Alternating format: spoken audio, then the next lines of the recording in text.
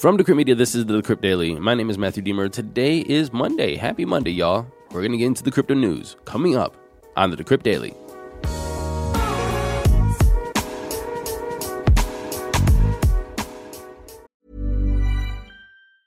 Hiring for your small business? If you're not looking for professionals on LinkedIn, you're looking in the wrong place. That's like looking for your car keys in a fish tank. LinkedIn helps you hire professionals you can't find anywhere else, even those who aren't actively searching for a new job but might be open to the perfect role. In a given month, over 70% of LinkedIn users don't even visit other leading job sites. So start looking in the right place. With LinkedIn, you can hire professionals like a professional. Post your free job on linkedin.com/people today. Good morning, everybody. Welcome to the show. Today is Monday, September 26th, 2022. I hope everybody had a great weekend. Crypto prices are coming up in just a second.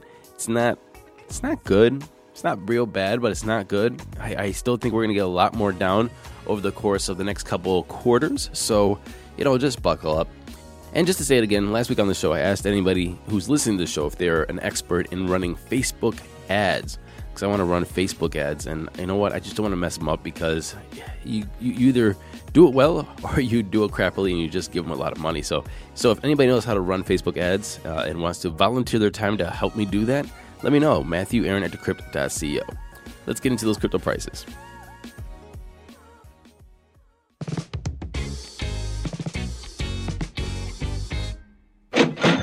Here comes the money. Here we go. Money talk.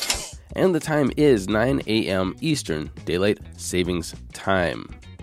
We have Bitcoin sitting at $19,067. It says even in 24, it's up 1% in an hour. It's up 1.3% in 7. Ethereum is at $1,314, down 0.8% in 24.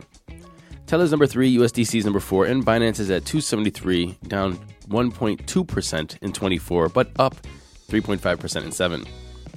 Running off the top 10, we have XRP, which is sitting at 46.5 cents, down 10% in 24, but up 32% in 7.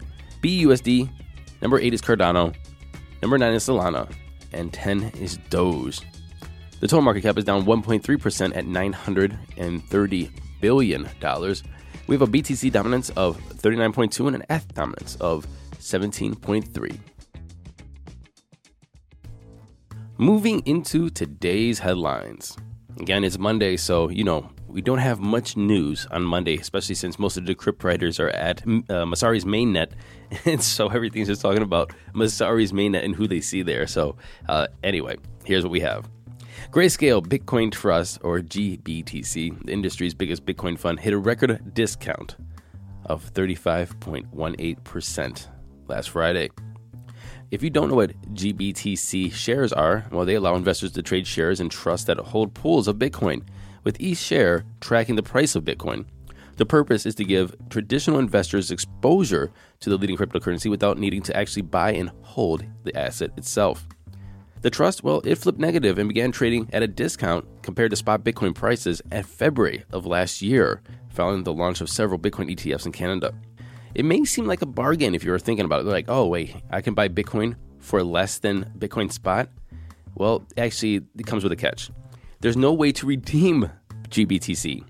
GBTC holders are simply stuck with this asset that is going down and they're holding bags, or they're selling at a loss. Grayscale has been arguing that the best way to resolve this issue is to convert its GBTC product into a Bitcoin ETF. However, the SEC, as we all know, are not approving any spot Bitcoin ETFs. And if you're thinking a spot Bitcoin ETF is not a big deal, well, then just take a look at gold. Because when gold had a spot ETF, it just went up only for quite some time. So let's just say a hacker, they rob you of your precious NFT. It was called a Bored Ape. Well, right now, you are just SOL. Shit out of luck. You lost your Bored Ape or your precious NFT. But people are working on a new token standard so you can reverse that transaction and get your ape back.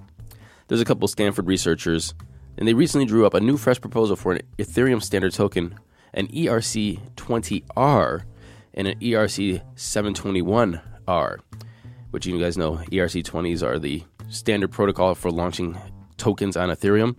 And the ERC721 is the NFT standard protocol. I'm assuming R means reversible. Well, I guess you're down thinking, okay, how do these reversible tokens work? Well, they combine a token contract and a governance contract. The governance smart contract is controlled by a decentralized judiciary system where a decentralized quorum of judges votes to freeze and reverse malicious transactions. Victims whose funds get stolen or hacked could make a freeze request to the governance smart contract with appropriate evidence. And while making that freeze request, a victim must fund the judiciary process. Basically, you have to pay the judges. Well, you can pay more to get things done quick, or you can pay less for things to just kind of sit there. I guess it's normal capitalism, right? If the majority of decentralized judges vote in favor of the victim, the funds can be frozen and then a trial is initiated. During the trial, both parties, the victim and the hacker, can submit their evidence to the decentralized judges who will again vote on the outcome. Based on the final vote results, the funds are either then returned to the victim or the request is rejected. As you might guess, there's some people saying that this is a good idea and a lot of people saying that this is a horrible idea. And the majority of people that are saying this is a terrible idea that won't work is basically just saying that it's against the entire point of cryptocurrency. You know, you were supposed to be immutable. And if you can be mutable, then what's the point of the blockchain? Which in my opinion is kind of like old man shakes fist at cloud sort of thing, you know, like we just want to be traditional. This is the way things have been done. This is the way things are going to be done. However, I think the failure at the system is just the complexity of it. You have to get these unbiased, like decentralized judges that are going to vote and do a trial on something that's been stolen and hacked. Like, I don't know. It seems like a big faff and it's going to cost a lot of money. And I think the whole point is we just have to prevent these hacks from happening. And create safer, more secure systems. I don't know, it just seems like a big pain in the ass. What do you think? Matthew Aaron at Decrypt.co. Do Kwon, the co-founder of the Terra ecosystem, that, $40 billion gone, algorithmic stablecoin, totally just lost everybody's money. Well, Do Kwon has been charged with violating capital markets in South Korea and faces legal challenges in multiple jurisdictions. And South Korea went to Interpol and said, hey, we want to issue a red notice, and a red notice for the Terraform's lab co-founder has now been issued, meaning that law enforcement agencies worldwide can cooperate and locate and arrest Do Kwon. Interpol red notices are issued for fugitives wanted to serve a sentence or for prosecution. And these red notices act as a request for law enforcement worldwide to locate and provisionally arrest a person pending extradition, surrender, or similar legal action. Yet it's interesting, Do Kwon has yet to appear on Interpol's red notice list. How many people are on this list? Only 7,512 names. And so basically, Do Kwon is joining a very elite few. LBRY CEO, and I'm going to assume that's short for Library CEO, Jeremy Kauffman, called out the SEC at Messari's main conference this week in New York as the decentralized file sharing network continues to navigate legal action from the regulator. The SEC charged LBRY with selling unregistered securities in March of last year.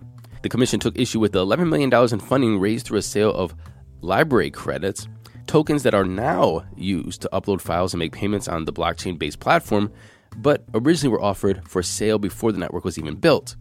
Kauffman said the company has been fighting the SEC for coming up on 5 years and soon expects a federal judge to weigh in with a ruling on whether a full trial is necessary. The facts in this case would basically apply to every company in this room, said the CEO. The SEC has very much demonstrated that they are out to damage or destroy the cryptocurrency industry in the United States. What do you think? Do you think the SEC is out to destroy the cryptocurrency industry in the United States? Let me know. Matthew Aaron at Decrypt.co. And finally, the team behind the Harmony Protocol have presented a fresh proposal for the recovery of its assets. Remember, there was a $100 million hacking attack on the Horizon Bridge in June of this year. So, yeah, that's a lot of money. Anyway, Harmony initially proposed to reimburse the hacked victims with the proposal's native token called 1, billions of which would have to be minted and added to the circulating supply. The proposal will require a hard fork of the Harmony blockchain to increase the supply of the 1 tokens. However, after an overwhelmingly negative reaction from the community, rightfully so, the Harmony team withdrew the plan and is looking at an alternative way to compensate the users that would see the foundation use the treasury instead. According to the team, they said after listening to the validators and community, the goal is now to preserve the foundation of the Harmony blockchain with 0% minting. They said in a Medium post, "We propose not minting more one tokens, nor changing our tokenomics with a hard fork of the protocol. Instead, we propose deploying our treasury towards both recovery and development. The article, however, does not say how Harmony will exactly do either of those, but good luck to Harmony to make sure people get whole. Thank you for joining me this Monday. My name is Matthew Deemer. Don't forget to go to Apple Podcasts. Like, subscribe, share, and leave us a comment. Spotify, smash those 5 stars. And until tomorrow, happy hodling, everyone.